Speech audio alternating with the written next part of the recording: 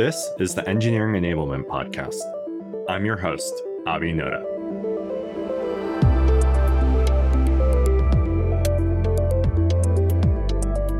This week's guest is Manuel Pais, one of the authors of the book Team Topologies. Many of our episodes here focus on platform teams and enablement work, so I thought to myself, who better to have on our show than someone who's written a defining book around these topics?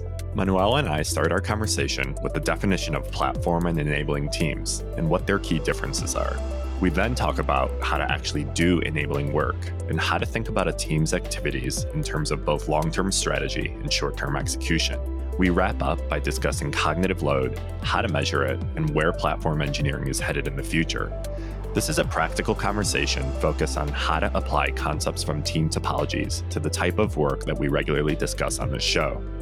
So whether you're already a fan of the book or are eager to learn some of its key concepts, I think you'll find this conversation valuable. Manuel, thanks so much for sitting down with me today. Welcome to the show. Thanks for having me. I quite enjoyed the podcast. Oh, thanks. Glad you're enjoying it. Well, I reread your book last week ahead of this show and first wanted to just pay you my compliments here personally because it's such a fascinating book, particularly relevant to my work and I think listeners of this show who, as you know, are involved in platform and enablement work. So today I want to start with some of the fundamental topics, namely around the definitions around platform teams and enabling teams. And a way to start the discussion might be, there's been a few comments recently from notable people such as Sam Newman. He wrote an article recently called "Don't Call It Platform, Call It Enablement," right? And a few weeks ago on this podcast, I spoke with Mike Fisher, former CTO of Etsy, who also mentioned that they explicitly decided to not call their teams platform teams and instead enablement teams.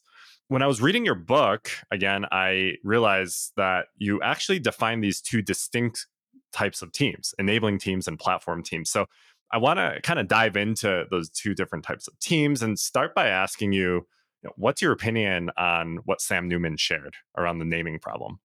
Sure. I think you got the main point is that it's a naming problem and it's a behavioral problem. And so I can first tell you quickly from the point of view of the Team Topologies book, what we try to do is exactly define more precisely what is platform team, what is an enabling team, so that we have kind of a better shared understanding of what we say a team is a platform team, what should they be aiming for? And if we say a team is an enabling team, what should they be aiming for? And so for us, we took the definition of a digital platform as being a set of tools, APIs, can be just a wiki page, something that allows other teams to self-serve, first of all, and to basically accelerate their own work. So usually we're talking about product teams that consume the platform services. And so a platform team essentially ends up being an internal product team, a team that creates services and tools and products, if you want to call it that, for internal use in the organization. And then we talk about expected behaviors and so on. And it's actually helps bring closer together platform teams and product teams because you can actually adopt similar ways of working. You can adopt similar techniques to understand your customers. The difference that platform teams have internal customers and product teams or stream-aligned teams, as we call them in the book, for specific reasons, have external customers, right? Customers that are outside the organization. And so they're pretty close, but there are some important differences. First, the type of, usually the type of services and are more technical in the platform. They might have less of an actual user interface, but they still need to have a good user experience. And finally, the customers are internal, they're not external, which has pros and cons. It means we should have more direct access to our customers because they are our peers at the end of the day. And if that's not the case, then there's probably other issues going on in the organization. But they're also, because they are peers, they might be more demanding, or we might assume we know what they want from the platform, and that's not always the case if we don't actually do the customer research work. And so that's why fundamentally platform teams end up being very similar to what a lot of people call product teams, but there are some fundamental differences that it's important to keep in mind. And enabling teams in team topologies have a specific focus, which is helping the product teams bridge some capability gaps, whatever that might be. It might be something more technical around whatever test automation or observability or SRE, or it can be something more around product design or even kind of more business aspects or legal aspects. It can be anything that where there's a need from usually several teams to be helped by an enabling team of experts. So these are two of the fundamental types of teams we talk about in the book. And we made this differentiation because if you understand well what is your mission, is it to bridge capability gaps and how should we do that? Or is it to end up providing services that help teams accelerate their work? And how should we do that? Now, in reality, what tends to happen often, a pattern we've seen is that you combine this into the same team might be doing platform work and enabling work. And that's okay, as long as this is very clear for the team itself and for the people outside the team, for their customers. What you don't want to do is say you have a team that is doing some enabling work, trying to, maybe they're pairing with another team, explaining how do you automate some tests or how do you do certain things. They don't really have the experience. And then that person gets called because there's a problem in the platform and they have to leave, for example. That's the kind of thing you don't want to happen, because that breaks the trust from that other team that was being helped or being enabled.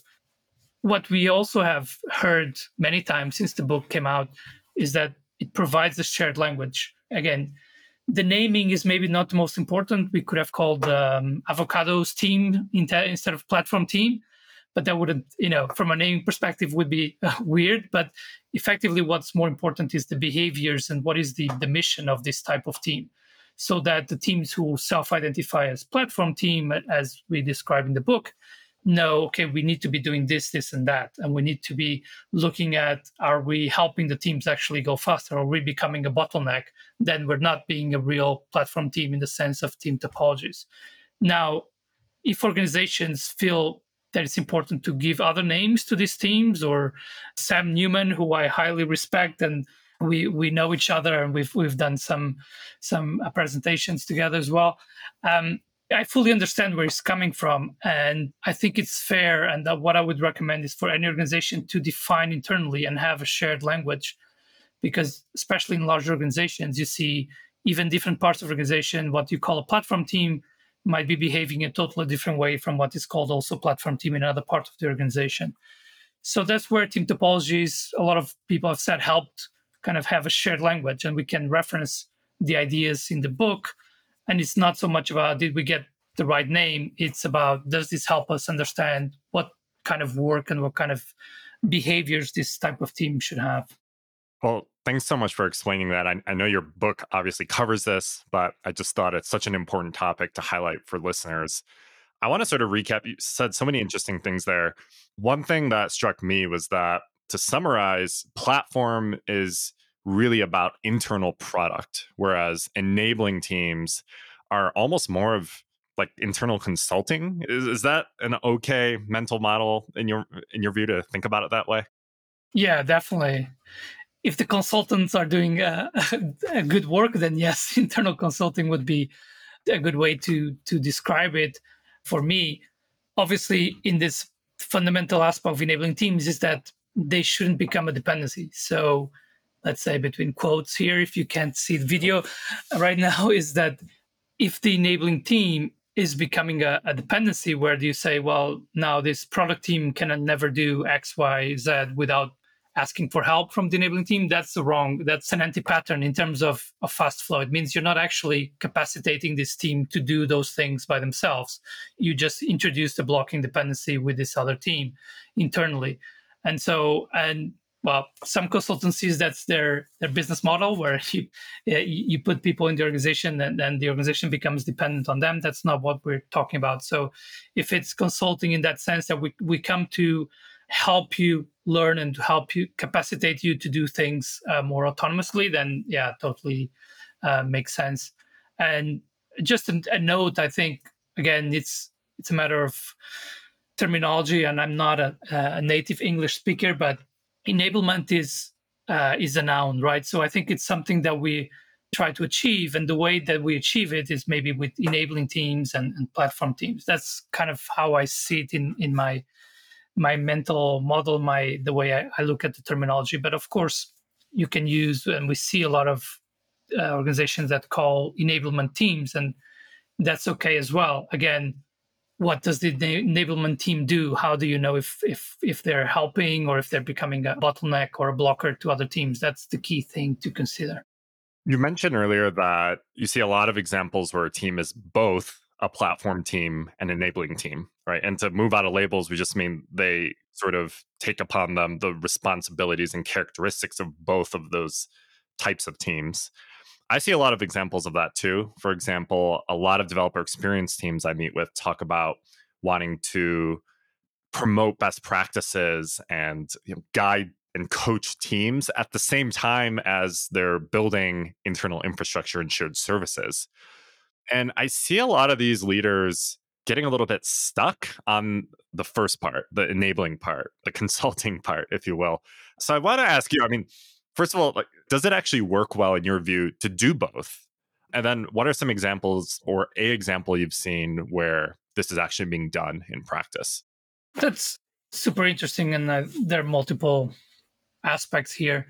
And we actually, interestingly, we've been working on a new video-based training for our academy, which is about effective enabling teams, where we talk a lot about some patterns, anti-patterns. So one key thing that we've observed in organizations is that creating enabling teams is hard because typically leadership doesn't necessarily see what is this going to be the value of this enabling team, because we can see the cost. We have these experts which tend to be costly working with other teams, and we can sense that's good, but we can't measure it directly. So that's one key problem. So to address that, it can actually, and that's what I recommend to clients, is okay, start small. You don't need to go ahead and create 2, 3, 5 enabling teams. Just, you probably already have the expertise. So if you have, maybe it can be a platform team that has expertise around SRE, for example, and that's something that product teams need help with. But it could also be that you have maybe a team of, let's say, UX experts. And that's, again, something that is a bottleneck today, because this centralized team does all the UXing, if that's a word. And we want the product teams to have more skills around that. Then why don't you ask those teams to start dedicating a bit of time, whatever that might be, 20%, 30% or less of their time. Let's just do some enabling work. Just actually get started and see on the ground, what is this providing? Is this helping or not? What are the things we're discovering that, well, actually, and that's where you get a lot of new insights that you'd never even realize that, well, team A and team B actually already know about that, or they don't know about this other thing that we thought everyone knew about. Because that's also something we talk about in the book. You never have two teams that are exactly the same. Every team is different. They have different experience, different background, inside and outside of the organization. So you need to meet those teams where they are. And so without doing that enabling work, it's going to be difficult.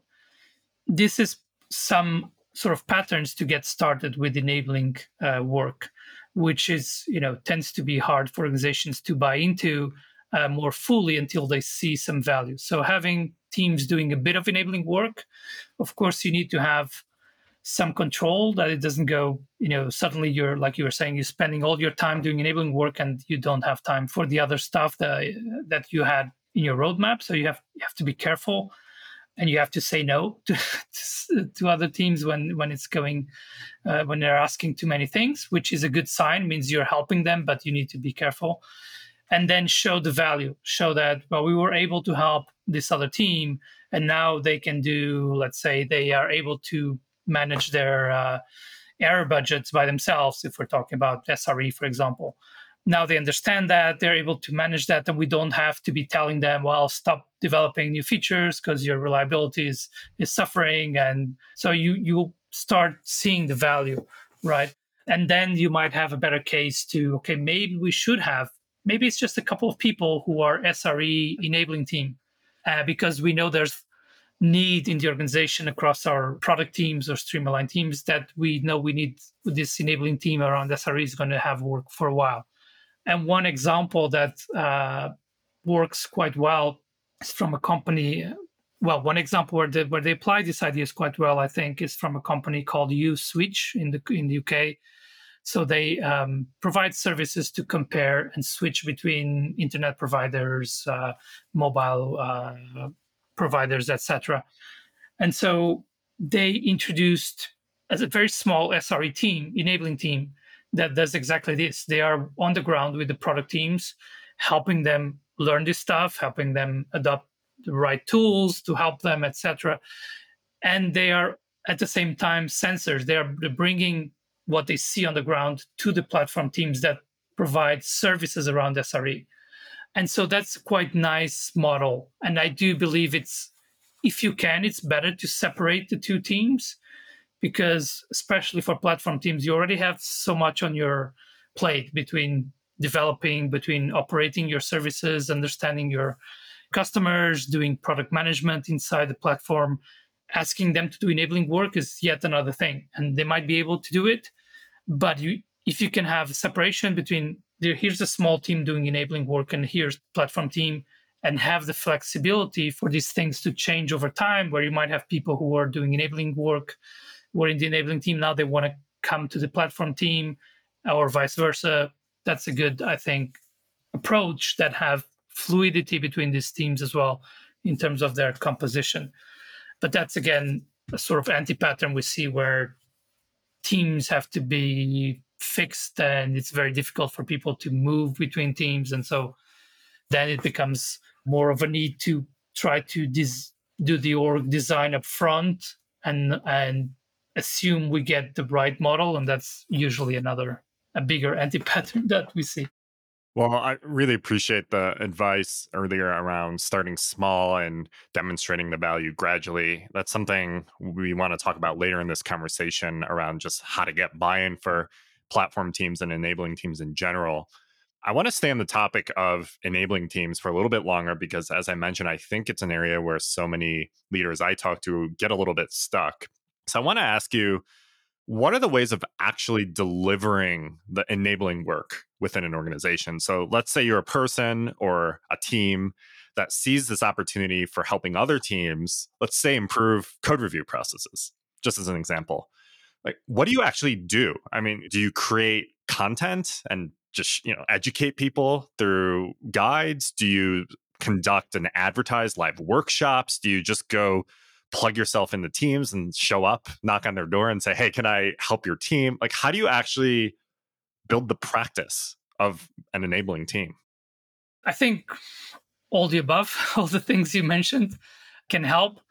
That's part of the work of the enabling team, is figure out what are the more effective ways to help these teams. And you might even have the case where for different teams and you're trying to sort of help them with the same things, you might take different approaches where one team actually prefers to get, let's imagine they want to have a bit more classical training or a workshop, and then they'll try it out by themselves. And then you come back and help them kind of course correct. And maybe you have other teams where they just want to get started. Let's start doing this in practice and we'll figure out. And then maybe you do more of pairing or even mobbing between the enabling, some people from the enabling team and the actual product team.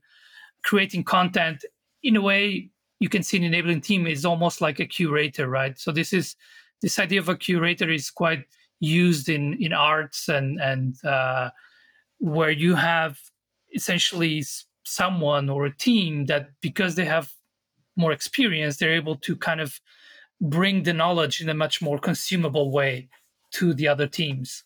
And so that can even be just, curating some content, which is, I think, a misconception in general in IT, is assuming, people just learn by themselves and teams can just pick up new technologies and tools. And yes, they can, but it has a cost that is often not really visible. And teams have to take a lot of shortcuts. So then the end result is not as great.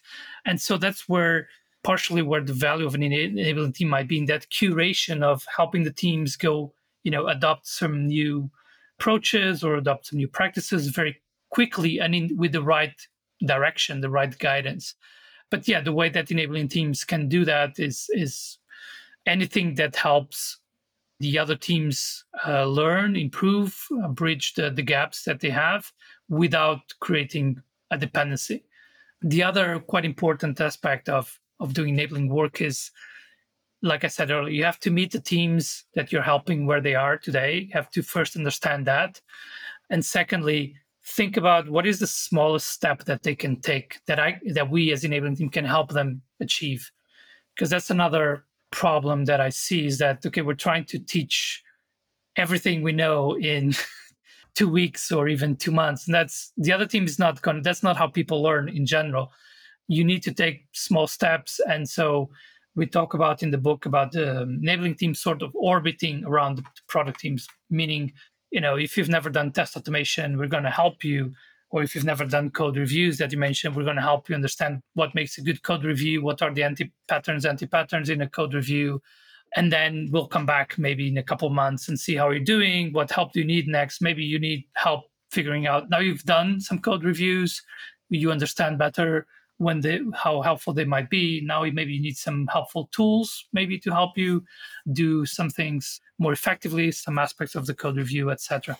So just this idea of helping those teams learn in a kind of step-by-step way, not trying to push all that we know and all that we can help them with, yes, but it has to be in a consumable way. So that's also an important aspect. And then there are some factors that might influence also how you provide this knowledge. So in the book, we talked about an example where if you have an enabling team that's mostly composed of external consultants that you brought in because they have some expertise, in this case was around continuous delivery, testing, deployment pipelines, etc., then probably you want that enabling team to create not just that they're helping now, but also they create content that can be consumed and they create some useful guidance and so on. If you have an internal enabling team, then maybe you don't need to focus as much on creating that content. You need to be more pairing and mobbing and so on. But it's, of course, ends up being a balance of different activities that we need to do.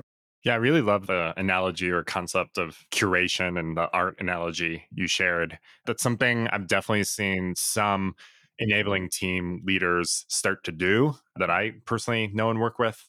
There's been, for example, projects where they try to curate a ton of different content and guides around a ton of different topics around developer productivity or developer experience and serve that to the rest of the organization, at least as a starting point for helping those teams adopt better practices or think about ways to improve. So yeah, thanks for your perspective on it. And I think that's a recommendation I'll continue to make to others as well.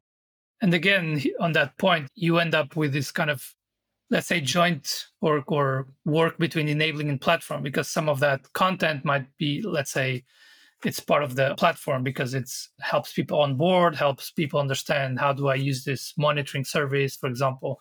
And other times it's not. It doesn't end up in the platform. It's just some content and guidance that the enabling team provides to the teams they work with. Yeah, absolutely. That I've seen that example as well. Shifting topics a little bit, we've talked about the differences between enabling teams and platform teams. It's my observation that there are definitely a good amount of enabling teams. So whatever they're called, but they primarily are enabling teams and they're long lived. And in the book, one thing that stuck out to me was that you guys talked about how enabling teams should be short-lived, that they should only last for as long as they're really needed. So I'm curious, do you see like long-lived enabling teams as an anti-pattern? Do you see examples of that? And how should organizations try to break out of that? I would say yes and no. It's an interesting question. Also, our thinking has evolved in the last 3 years since we published the book. And again, it's something we're covering in this new video course about effective enabling teams. And there's a really good case study that we're going to publish and will become available to everyone. And in this case study, because I think it's easier to explain if we look at an example in this case, what this organization was doing was adopting data science and machine learning, etc. This is an online retail company. And so their journey started quite a while back, I think almost 10 years ago. And what was initially okay, we're hiring some people who know about data science, and they create models and they help other teams integrate the models in their applications, etc. And then over time, because more and more teams needed help with data science, this model was not working anymore because this central team was a total bottleneck or became a bottleneck. And so they couldn't keep up with the pace of demand. And so without actually calling them enabling teams, the book wasn't out yet at that time even, they started having a few teams in a sort of centralized department, but part of what they were doing were kind of helping grow this capability around data science for all the teams. And so, for example, something they would do, which is very much what we would expect from an enabling team, is to understand, okay, what do teams need? What are the problems they have around data science in this case? And so they had, besides talking to teams, but this is, medium-sized organization, they also had, for example, a chat channel where people could just talk about the issues they're facing. And so they were basically identifying different problems across the organization in terms of their data science capabilities, and then trying to help, whether that was with kind of short-lived enabling teams, where they could kick off a team to say, okay, we've identified there's a common problem understanding whatever, some technology that teams are trying to use. We have a short-lived enabling team that goes and help those teams, and maybe we expect that to last maybe 3 months or up to 6 months, something like that. We kind of have an expectation of when this short-lived enabling team won't be needed anymore, and so those people might end up going to another short-lived enabling team. Sometimes people might end up moving to a product team because the team maybe has a higher demand for data science. They actually need an expert inside the team.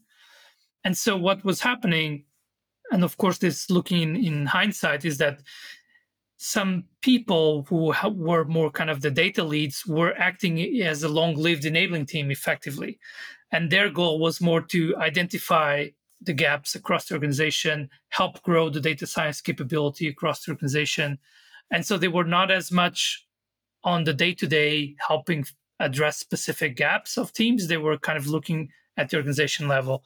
And that's why I think you end up, for certain capabilities at least, needing combination of long-lived, that now we started calling sometimes structural enabling teams, that have a more strategic view on what do we need to do about this capability to grow across the organization, versus the short-lived enabling teams that are typically tackling a more specific problem that maybe multiple teams have, that we might need for a period of time, but we don't expect that this team needs to live for forever, basically, or for a long time.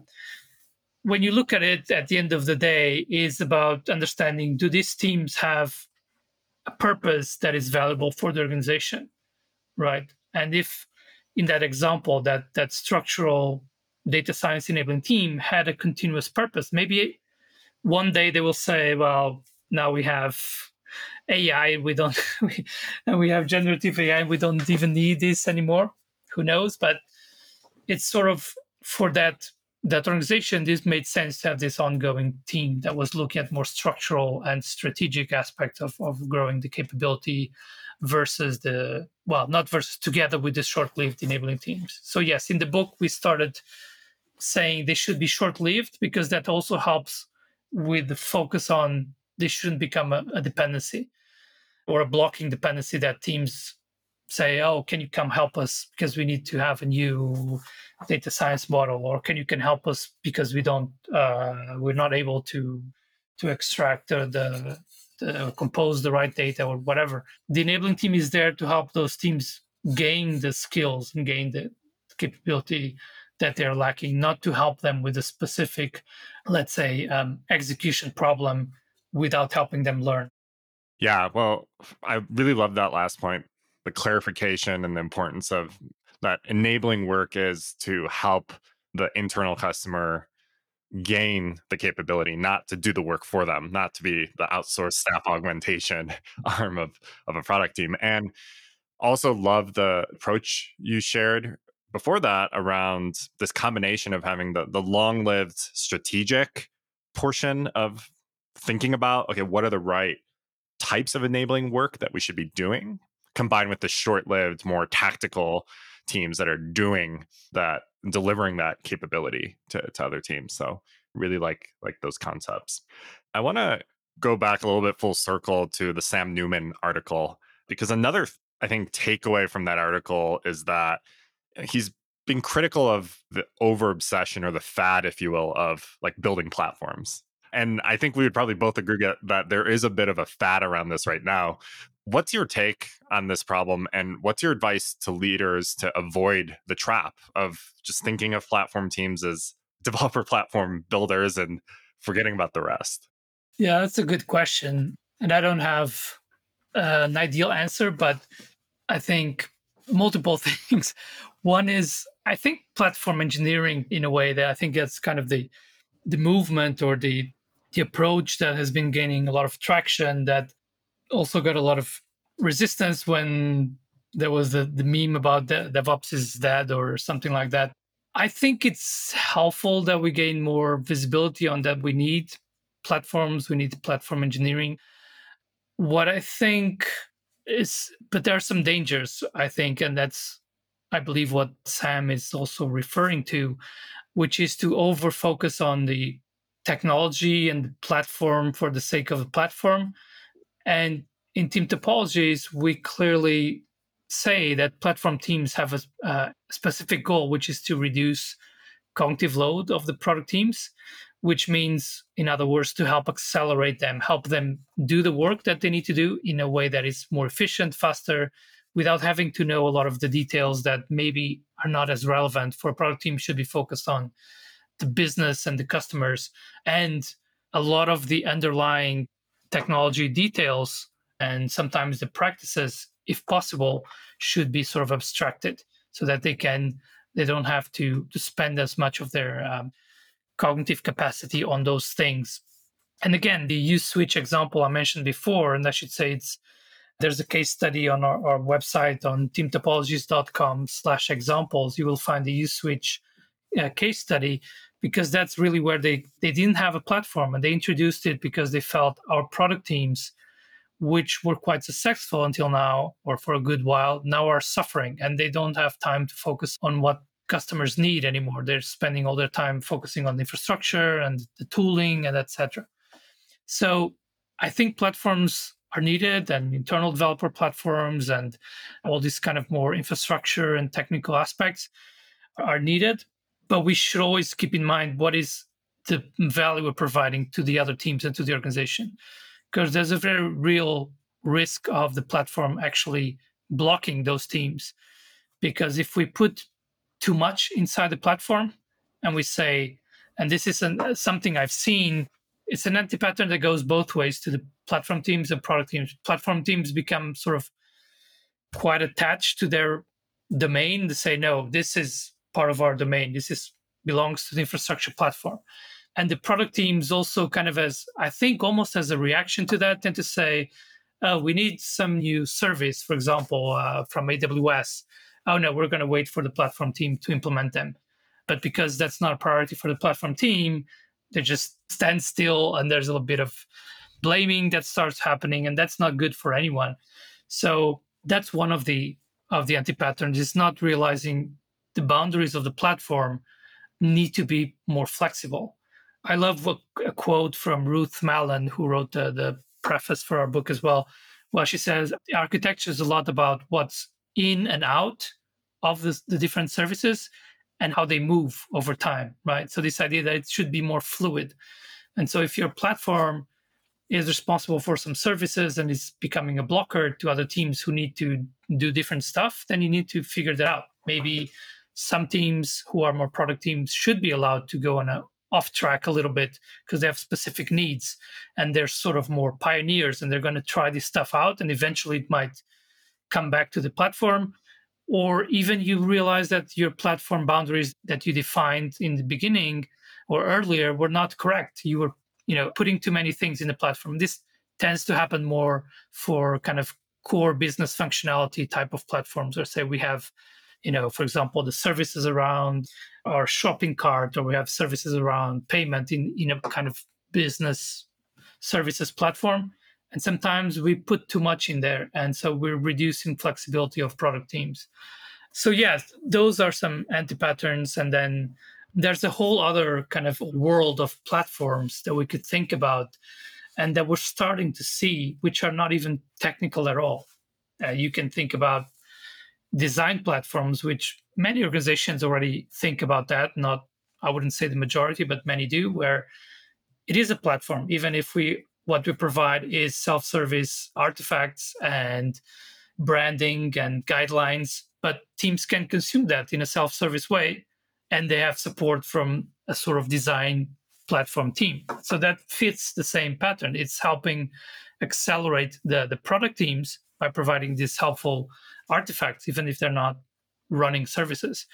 And then we can go to other areas. You can have data platforms, which is also becoming more popular. And we have the great book, Data Mesh, that as well to look into that. But even other platforms, we're starting to see a small number, but we start to see organizations where the legal team, for example, is looking at themselves as a platform. So they're trying to help, at least for common kind of simpler cases, for example, provide services, again, might be artifacts or even actual services that teams can use, for example, to sign NDAs or to sign common contracts that you need to sign with partners or what have you. We're starting to see also, there's a really interesting example from a company called Capra Consulting. They're based in Norway.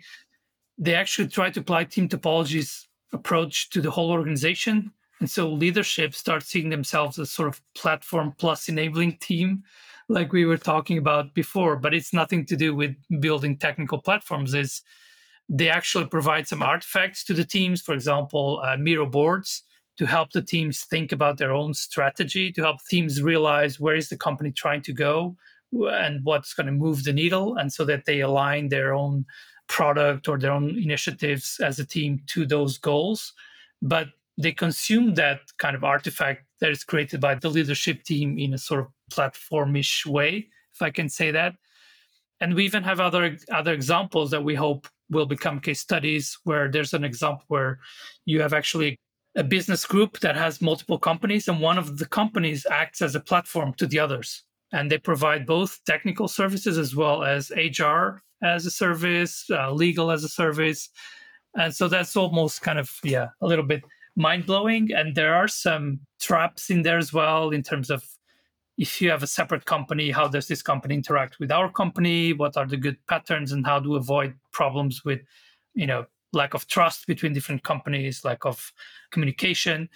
But it's an interesting model. And so there's, I think, so much potential to look at platforms beyond just the current focus, I would say, or fad, if you, according to Sam, in terms of the focus on technical platforms alone. There's so much more where if we adopt this idea of how can we make this easy for others to consume and to do a lot of stuff by themselves in a self-service way, versus depending on us as the experts on any area, legal, marketing, HR, not just technical areas.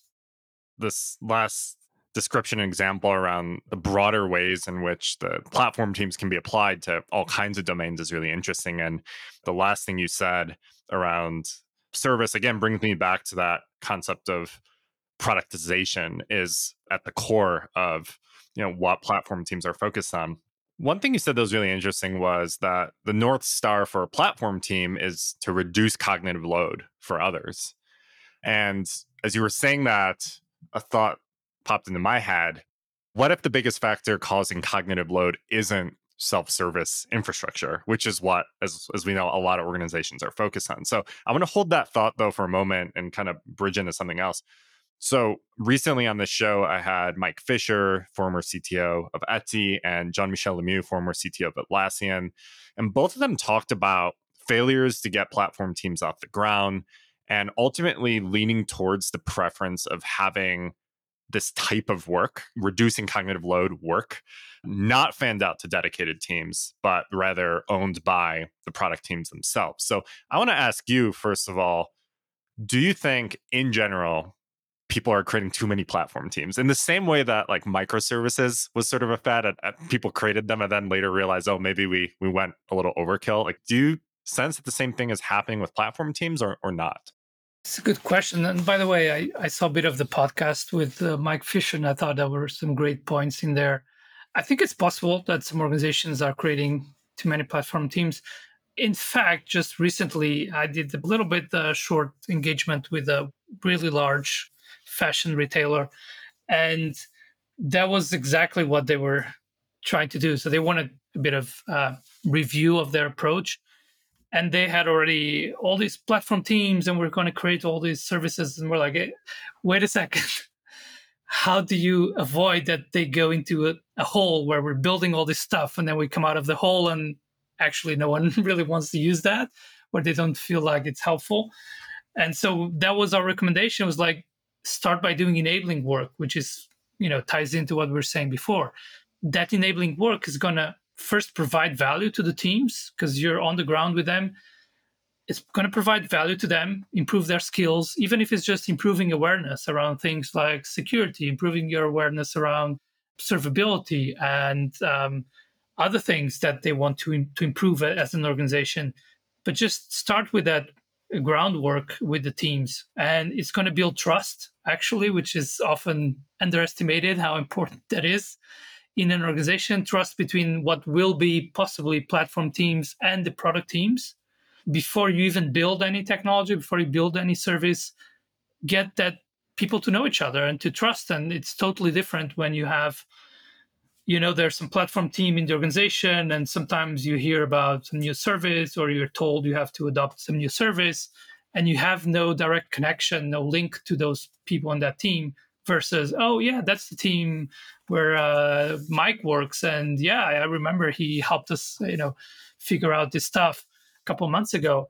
It's totally different and very underestimated. And so I think possibly part of those kind of failed attempts to create platform teams also has to do with this social aspects that we don't effectively take the time to consider and to focus on. And so in that case of that client, that's basically what we recommend. Yes, you can get to platform teams and we can see, like you're seeing, how helpful this could be. But it could also, you could have the right services, you could have the right tools, which by itself is difficult if you don't communicate a lot with your customers. But let's assume you know exactly what they need and you build that, and you still might not get the adoption that you should be looking at. So do some enabling work that's going to bring a lot of benefits, and especially is going to allow you to understand your actual customer needs much better. Time and time again, I haven't seen a case where organization and teams started doing enabling work that they didn't come up with new insights that they never thought about. Oh, I never thought about that team does this and that, or they have this need, or that they already do some really cool stuff and I never knew about it, even if I'm the expert in that domain. And then, build platforms slowly. But that's partially a leadership problem where we want results immediately and we want to, improve lead time by X% in 6 months. Well, you need to discover a lot of this stuff. And so you need, like with Agile, you need to be learning and doing stuff and learn. And then you, at some point, be able to have better kind of metrics, and you will see the results and you'll be able to measure that more precisely, but you cannot want and assume you can do that from the beginning. So that's, in my experience, where I see a lot of problems with platform teams is just, okay, we've created the teams and now they're going to go off and build all this cool stuff. And the intention is good. No one's trying to do the wrong thing, but the approach is not conducive to bidirectional understanding and trust. And that's where, in my opinion, things often go wrong. And that's where people start saying, oh, platform teams don't work. And we've cost sink where we spent all this money on these teams and now we don't see the value for the product teams, etc. So that's one aspect. I think the other aspect that you were talking about, and especially what Mike Fisher said, that I agree, to me is more about the boundaries of platform, as I was saying before. Sometimes the product teams need to, this model of a platform that provides services doesn't always work when there are things that actually need the product team to do the discovery. And so I don't have a better advice than just be open to discuss what are the boundaries and be open to say, well, this is discovery work that the product team needs to do. Eventually, we might realize it makes sense in the platform, but sometimes we need to take a step back and say, well, we thought this was more straightforward and part of our platform service, but actually should be in the Streamline team's hands. And often what happens as well related to that is just this idea that we must avoid duplication at all costs. But sometimes duplicating to some extent, maybe some functionality that 2 or 3 teams are implementing, product teams, which is sort of similar, but turns out they actually have different needs because they have different markets or user personas they're targeting. Or when you have a good product development approach, it might make sense that something that seemed the same is actually, at least for a while, should evolve separately with some degree of duplication. And we accept that because we want to go faster in the discovery for each of these teams. And at some point, we can always reconcile and say, we know enough by now to realize what is common and could go in the platform. And that's going to help reduce a bit the cognitive load of these multiple teams. But there's often premature decisions about what should be in the platform and not enough flexibility to evolve the boundaries of platform, which that's how I interpret what Mike Fisher said as well, to some extent. Yeah. Well, I really appreciate your interpretation of that. And I loved your advice for maybe starting with enabling work before platform work. And to go back to the analogy from earlier in the show of thinking of enabling work as services and platform work as product, it made me think of like software as a service companies. I've started a few software as a service companies, and a lot of them made a lot of sense to start off by providing a service and then eventually learning enough about the needs and customers to turn it into a product. And it sounds very similar to the advice you shared. I've seen examples where even it ends up that they realize the business model is not on creating a product, is providing these services or this consulting in a way that is new or is different from others. And that's what actually helps the customers. And but of course, different business model from SaaS. But I've seen examples where they actually realized the value that we can provide to customers is around the enabling sort of aspects and the consulting and helping customers learn about this stuff versus the actual product. Yeah, absolutely. You touched on the topic of measurement. You half jokingly mentioned executives wanting to have lead time in 6 months. We talked earlier about how the North Star of platform work is to reduce cognitive load. So, what have you seen as far like how do you measure cognitive load? What are good and bad ways you've seen of measuring or proxying that? That's a great question. So many organizations don't measure cognitive load. I'm happy that the term cognitive load has been adopted quite widely because I think that's something we need to talk about at least. But then a lot of organizations don't actually try to assess cognitive load.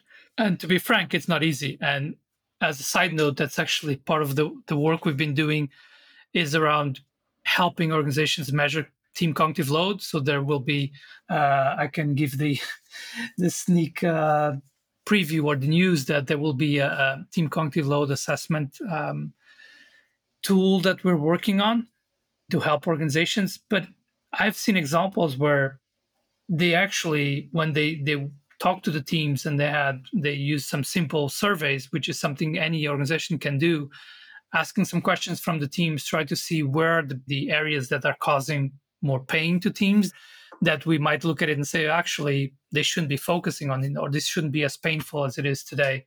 And there was one example where in this, someone I know called Alex Morgadas, and he was working at the company and they were doing this assessment. They realized actually the platform was focused on things that, while they were helpful, were not where the pain was for the product teams.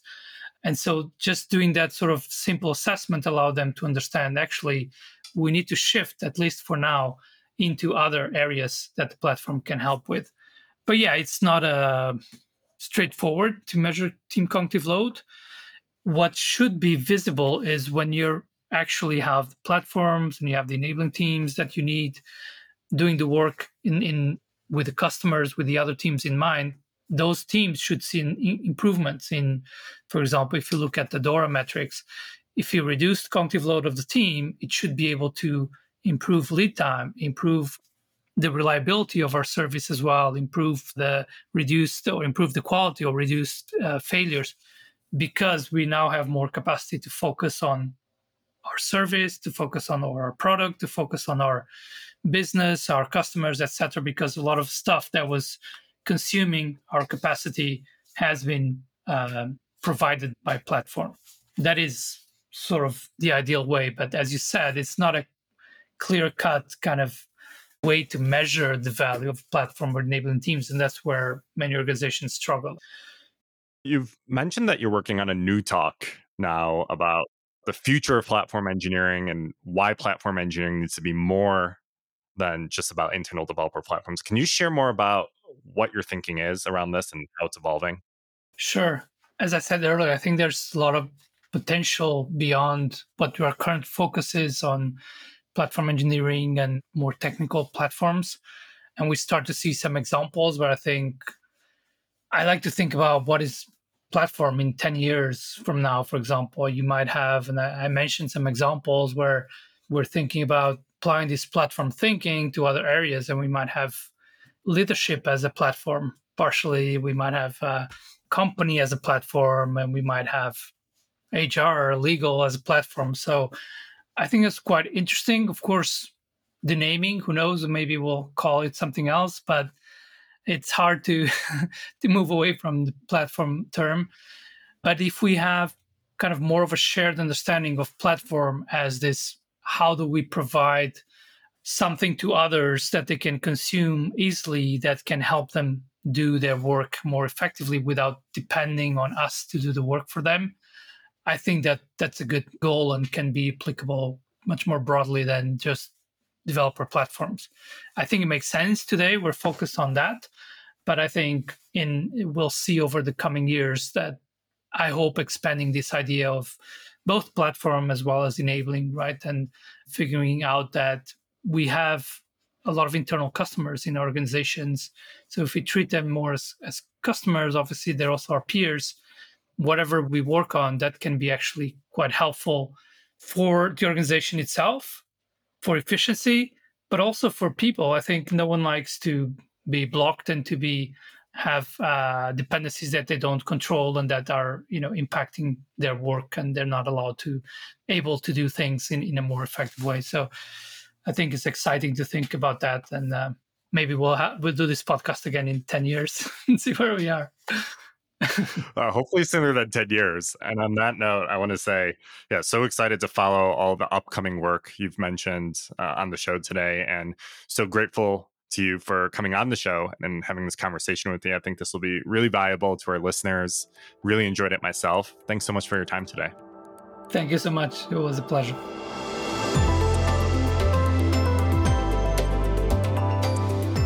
Thank you so much for listening to this week's episode. As always, you can find detailed show notes and other content at our website, getdx.com. If you enjoyed this episode, please subscribe to the show on Apple Podcasts, Spotify, or your favorite podcast app. Please also consider rating our show, since this helps more listeners discover our podcast. Thanks again, and I'll see you in the next episode.